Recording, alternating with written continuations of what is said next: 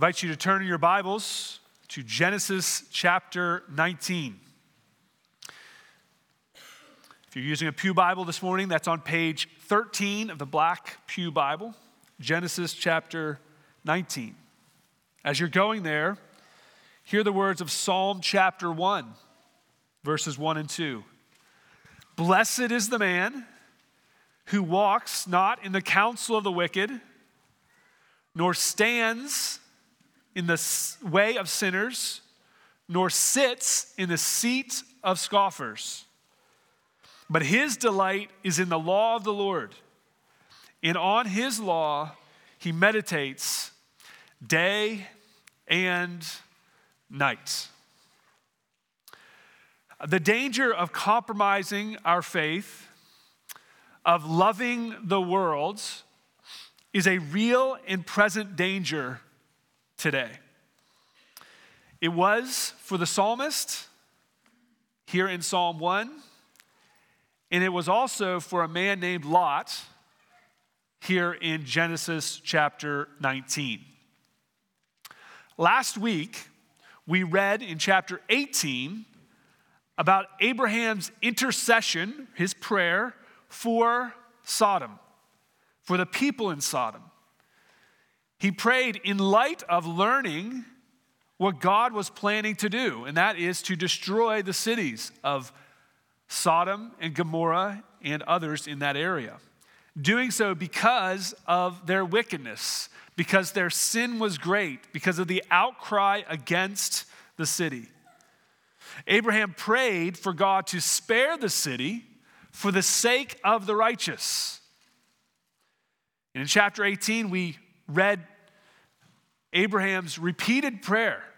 If there's 50, spare the city. If there's 45, would you spare the city? If there's 40, if there's 30, if there's 20, if there's 10.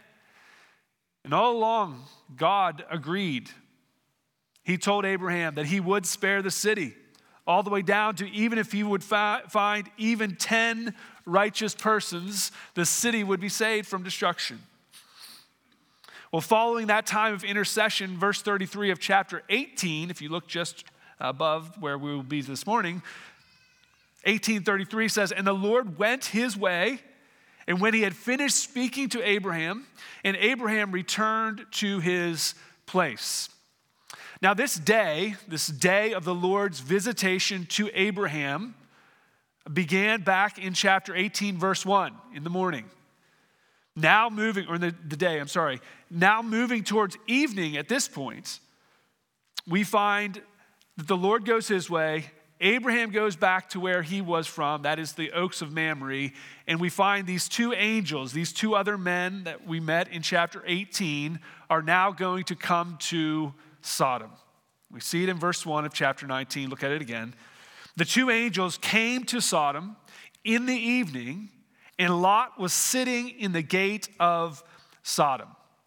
So again, the three men that show up in chapter 18, we learn were Jesus and two angels. The Lord in physical form, the pre-incarnate Christ, and two angels in bodily form. So here, the Lord has gone back, and now we have the two angels that come to Sodom. And here, as they come to Sodom, they find Lot sitting in the gate of the city. Now, we'll remember Lot. Lot was Abraham's nephew.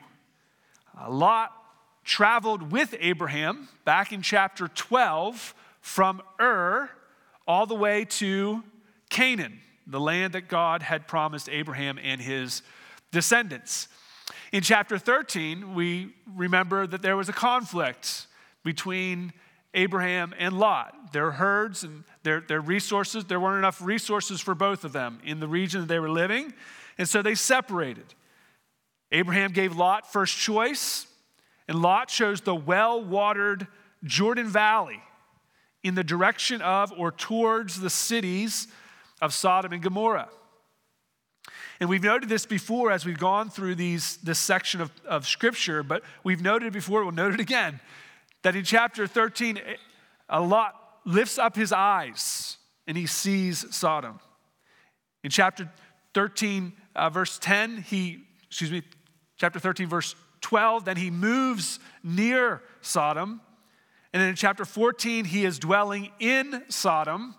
And now here in chapter 19, he is sitting at the gate of Sodom. Sitting at the gate of Sodom was sitting in the seat of justice. It was a place of social interaction.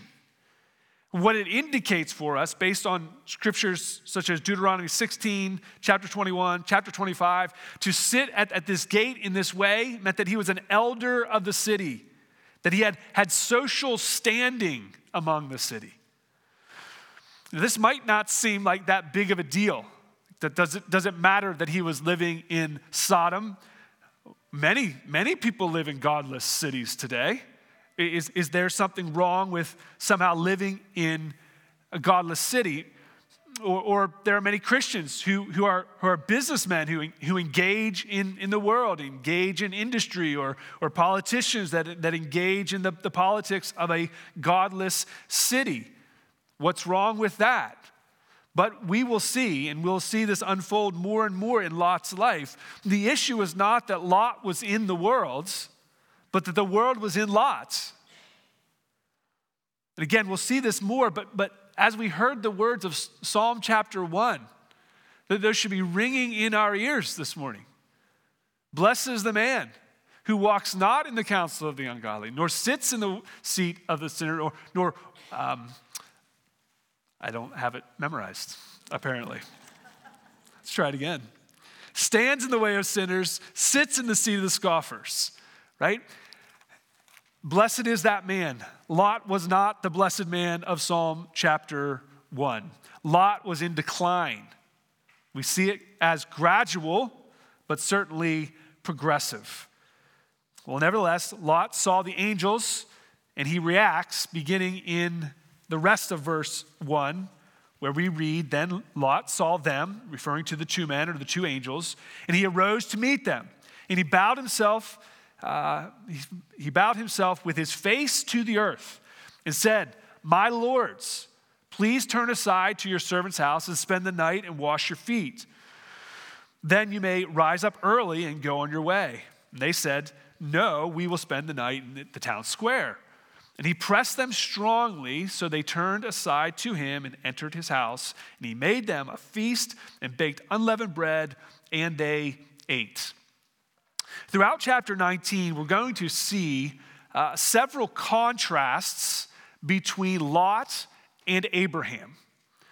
All that we read about the interactions with Abraham in chapter 18, now how Lot is interacting here and the men of Sodom as well, we'll see many contrasts. Right, the first we already saw of Lot living in Sodom while Abraham was living in tents near Herron.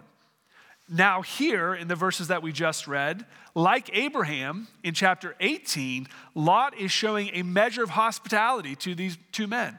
Well, remember that when Abraham saw these men, he went into full hospitality mode, full host mode, and it was quite extravagant, really. Well, here we see a similar response, at least in part, in verse 2, when he bows himself with his face to the earth. That's what Abraham did as well. It's a sign of humility. It's a sign of deference to your guests. We're not told here if Lot knew who these two men were. We don't know that for sure. But what it does seem to indicate is that Lot knew something about them, that they deserved some sort of honor. And so he invites them into his house. He refers to himself as your servant, as in your servant's house. He offers them a place to sleep. He offers them water to wash their feet. These men or these angels, then we find out, decline the offer. No, that's okay. We're going to stay outside.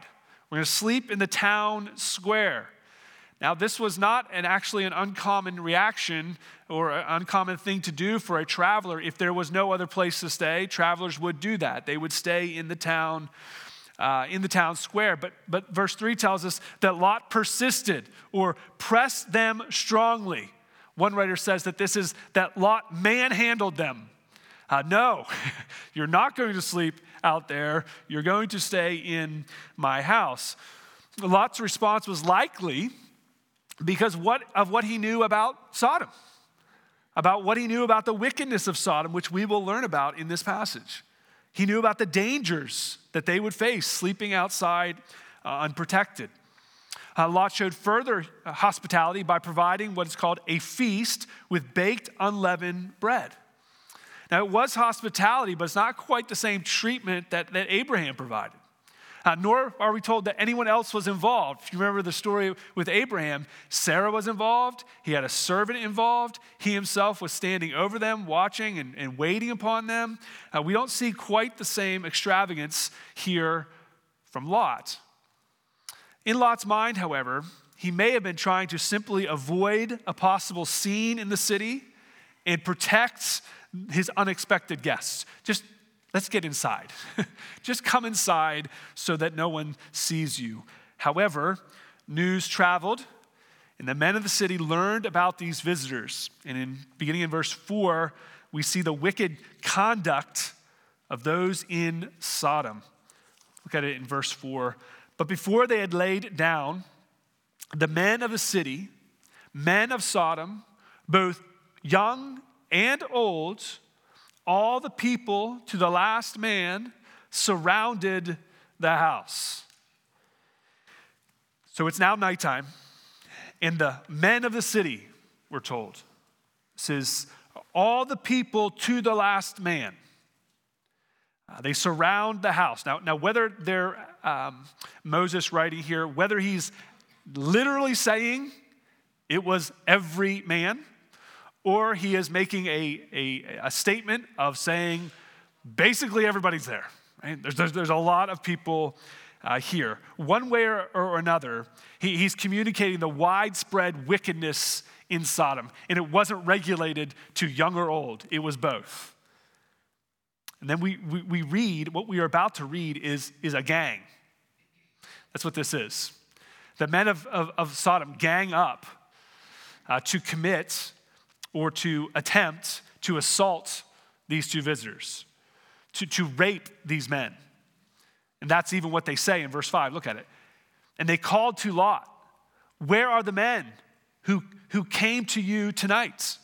Bring them out to us, that we may know them." They weren't looking to get to know them in any sort of personal way. The word know here means to have sex with. It means to know them carnally or to know them sexually. This is a proposition that is being made for homosexual sex, man with man. That's what we're seeing here. That's disturbing? Okay.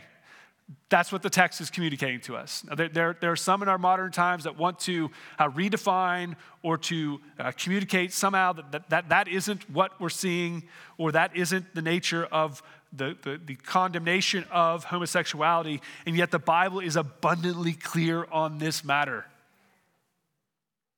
From the beginning,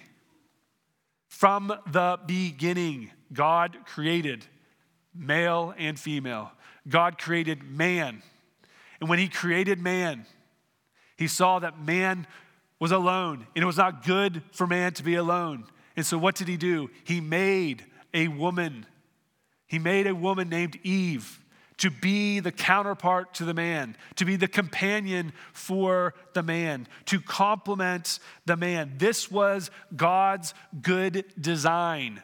One man and one woman. That is the relationship. One man, one woman in marriage. That is where God intended his design to be. That's where he intended sexuality to be confined to one man and to one woman. And any deviation from that good design is never affirmed in the scriptures. Rather, it is prohibited and condemned.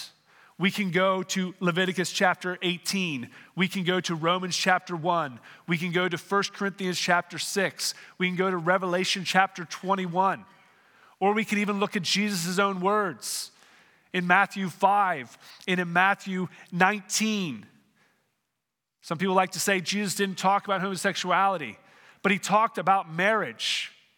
And he talked about what the Old Testament had said. And the authority of the Old Testament is still true today. That God's design from the beginning is still God's design today.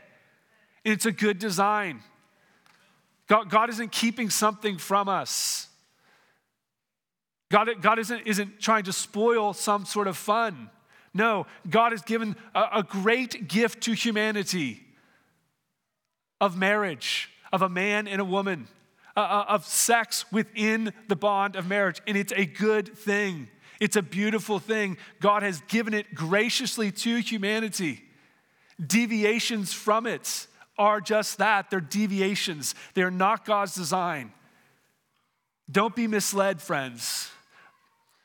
Don't be misled into this somehow idea that this is an alternate lifestyle that somehow God affirms. He does not. And that is not to be mean. That's not to be a jerk. It's to say that God has offered us something beautiful and wonderful. You don't need anything else. That this is God's good design. And yet here in Sodom, we see it being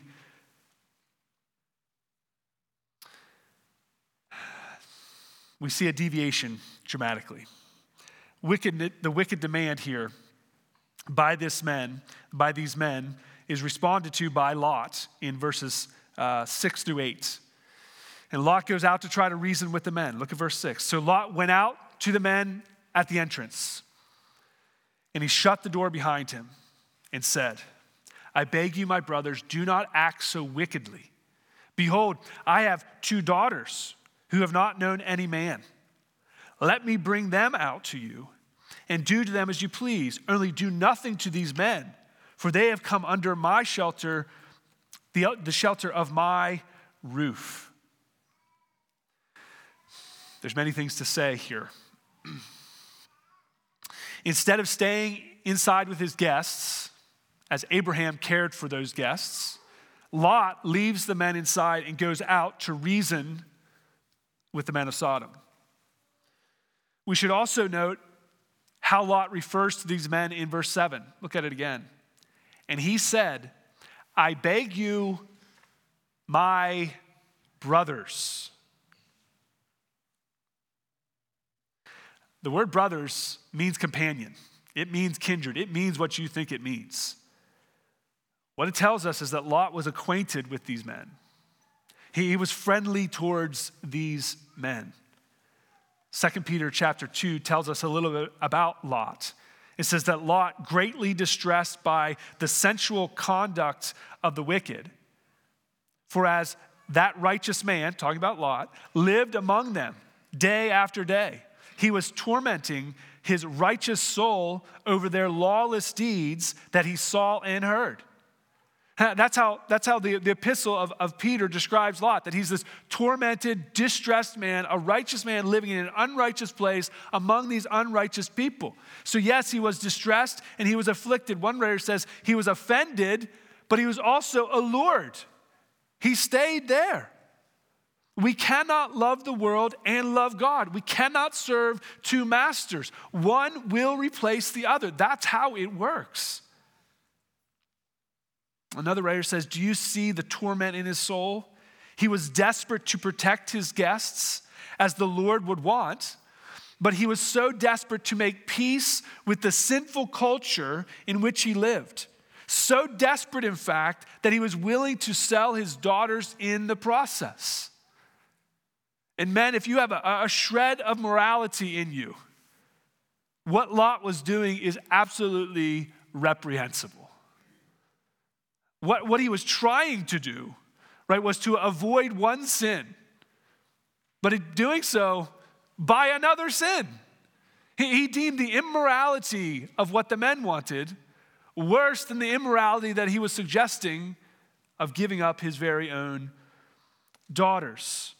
Now, Lot did righteously or rightly judge the situation. He called their deeds wicked. He did recognize that what they're propositioning was not okay. It was wrong. And Lot knew that, and he called it out as such. But he compromised himself over and over again, even in this very act. No matter the reasoning, what we're seeing is a man who was confused, tormented, conflicted, yet unwilling to forsake Sodom. Well, Lot's attempt here to pacify the men failed miserably. And Lot, who was a friend of the world, could not hold back their sinfulness. Look at verse 9. And he said, and they said, stand back. And they said, this fellow came to sojourn, and he has become the judge. Now we will deal worse with you than with them. Then they pressed hard against the man Lot and drew near to break the door down. Not only were they bent on fulfilling their demands, but anyone who got in their way would now become the target. We see that there when they say, now we will deal worse with you than with them.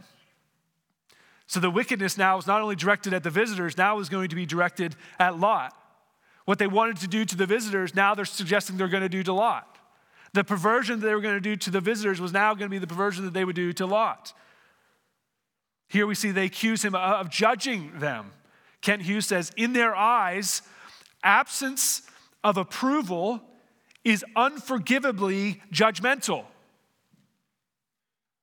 Now, if that does not sound like a statement that goes with today's culture, I don't know what to tell you. The absence of approval is unforgivably judgmental. That is absolutely what we're seeing today. That the sexual revolution desires only affirmation and approval. And the absence of it is considered only reprehensibly, or unforgivably, I should say, judgmental.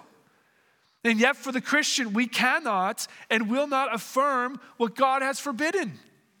We will not say that what is good, we will not say what is sin is good. We will not call good what God calls sin. We are people of the truth. And that means that we tell the truth. And the truth is not absent of love. There's a concept out there that somehow this idea of divorcing love from truth, that's a biblical error. Truth is love. Love is telling the truth. You don't have love without the truth. It's a misnomer.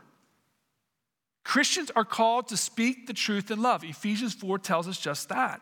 We must speak the truth because without the truth, there is no love. It's not loving to lie to people. It's not loving to affirm things that hurt people. It's not loving to tell people something that God says is worthy of condemnation is okay. It is not. Any sin for which men will be condemned should never be approved of by the church, by the Christian, ever. Ever. Why? Because souls are going to hell and we're affirming it. This isn't only about homosexuality. There are plenty of other sins that Christians affirm.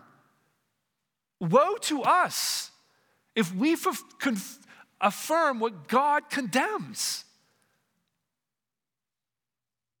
You don't want to stand before the Lord affirming what he has condemned. You don't want to lead people further into their sin. Surely you don't want that. Surely no Christian would want that for their unbelieving friends or their friends who are in sin. Certainly not. We would want them to come out of their sin.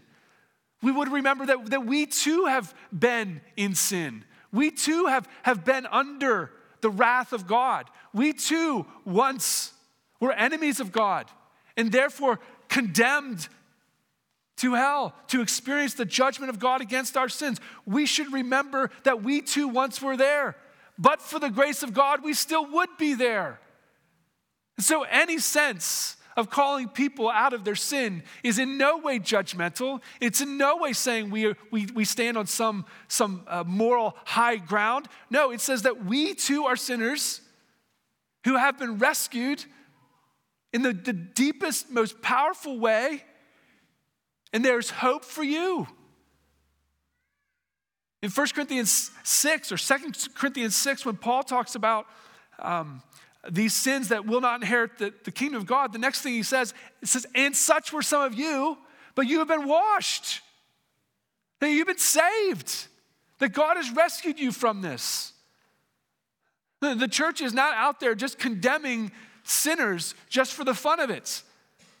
We're not doing it to be judgmental.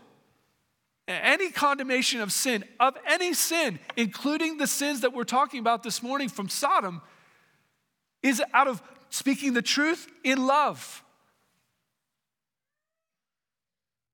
May it be so. Well, at this point in the story, Lot was getting nowhere, and now he's in danger. So the angels intervene. Look at verse 10. But the men reached out their hands, that's the angels reached out their hands, and brought Lot into the house with them and shut the door. And they, that's the angels, struck with blindness the men who were at the entrance of the house. That's the men of Sodom, both small and great, young and old, so that they wore themselves out by groping for the door. Well, if it was not clear to Lot that these men were different, at this point it should have been, right? We see them rescue him, then we see them strike these men with blindness.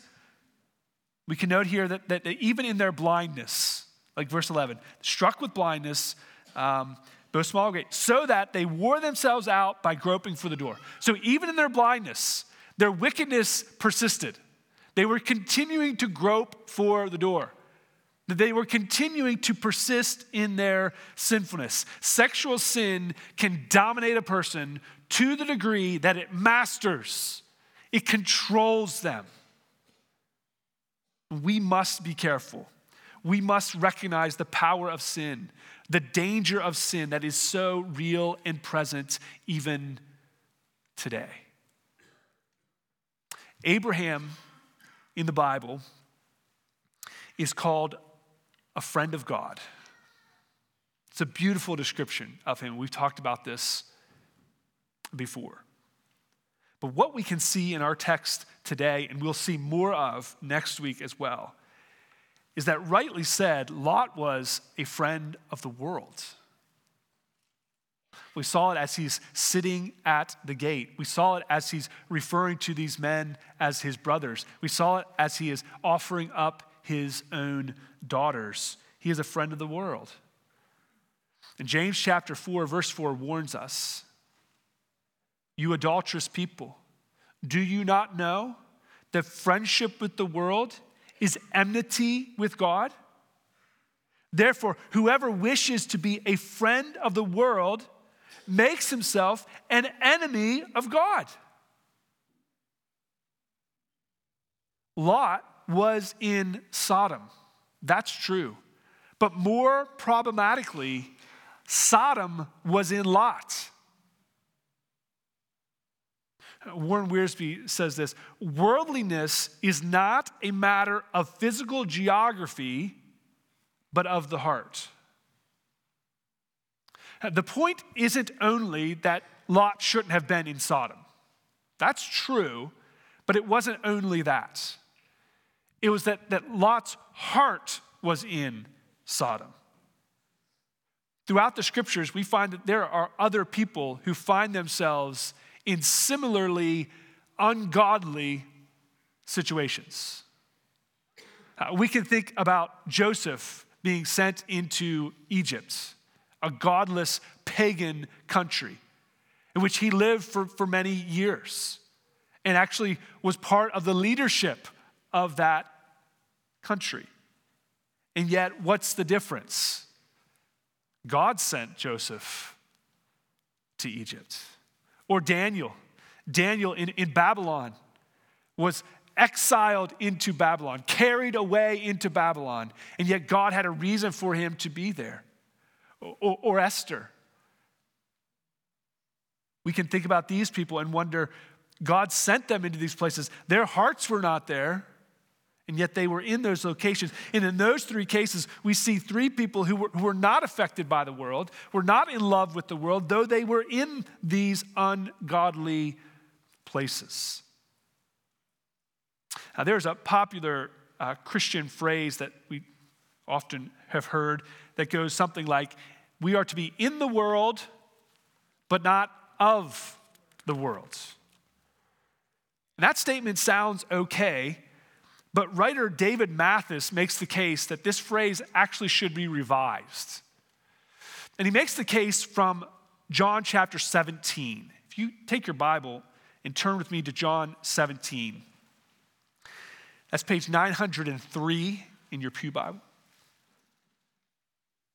John chapter 17, this is Jesus' high priestly prayer. When he prays for his disciples, prays for believers, he prays for believers that are yet to come to Christ, you and me. And in verse 14, starting in verse 14, he says this: I have given them your word, and the world has hated them, because they are not of the world, just as I am not of the world. I do not ask that you take them out of the world, but that you keep them from the evil one. They are not of the world, just as I am not of the world. Sanctify them in truth. Your word is truth. As you sent me into the world, so I have sent them into the world. And for their sake, I consecrate myself, that they also may be sanctified in truth. David Mathis, his revision goes like this: we are to be not of the world, but sent into the world. In but not of, that's the first one. Not of, but sent into. He explains it this way: the beginning phrase, or the beginning place, is being not of the world. That's the beginning place.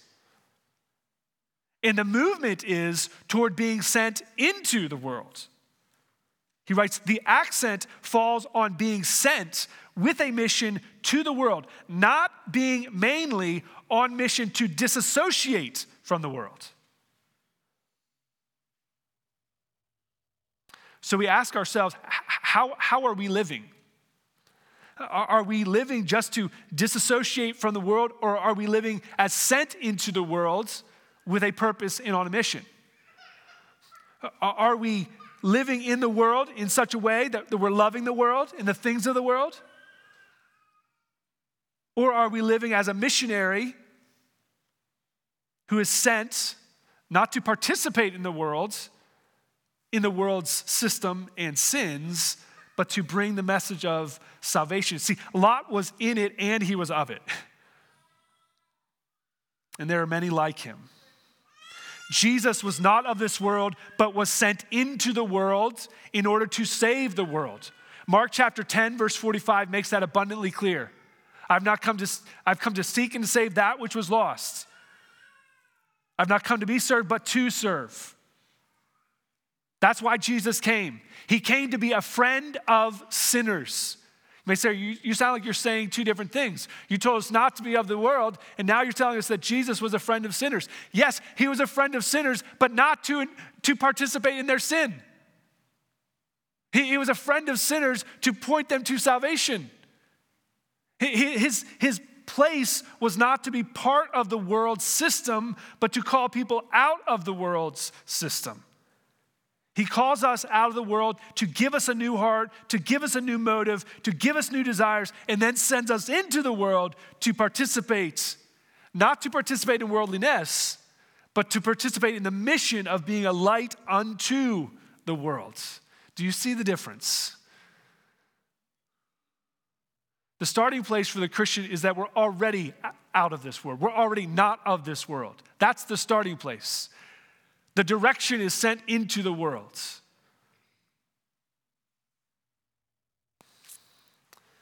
Lot was never sent.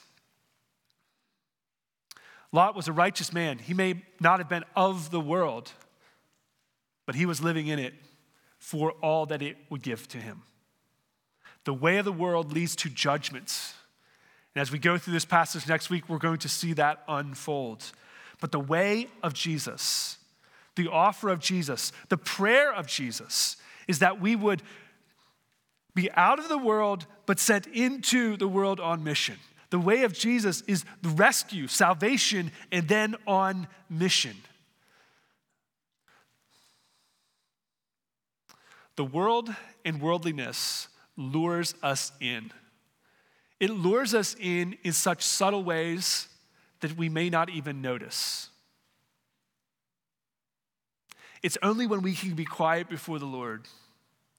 It's only when we recognize what God has actually called us to that we can see how much the world has invaded us already.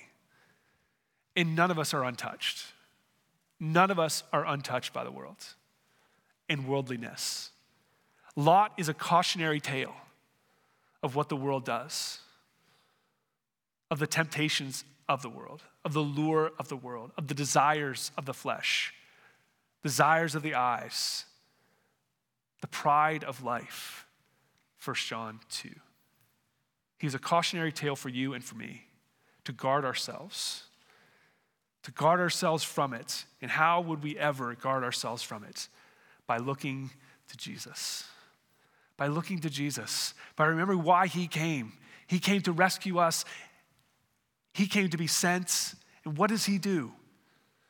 He not only rescues us, but then he sends us back into that same world to help others see and believe. Being a disciple of Jesus basically and simply means that God uses us to help others trust and follow Jesus. That's what you're called to do. In fact, that's what Lot should have been called to do, to help the men of Sodom trust and follow Jesus. Not just to point out their wickedness, but point them to the way, point them to his God. And may we do the same as we point people back to Jesus. Let's pray together. Father, thank you for your word that calls us to come to you,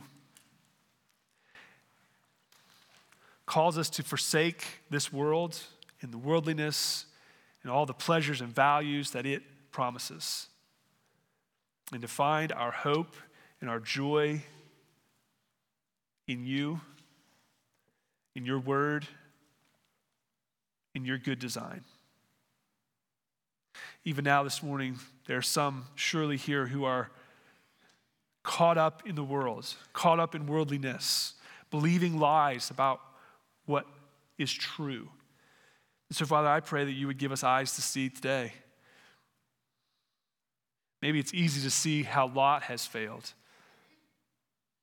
Maybe not as easy to see how we have failed. Give us eyes to see. Give us eyes to know the truth and turn our hearts to you. Call us out and send us back in for your honor and for your glory. We pray this in Jesus' name. Amen.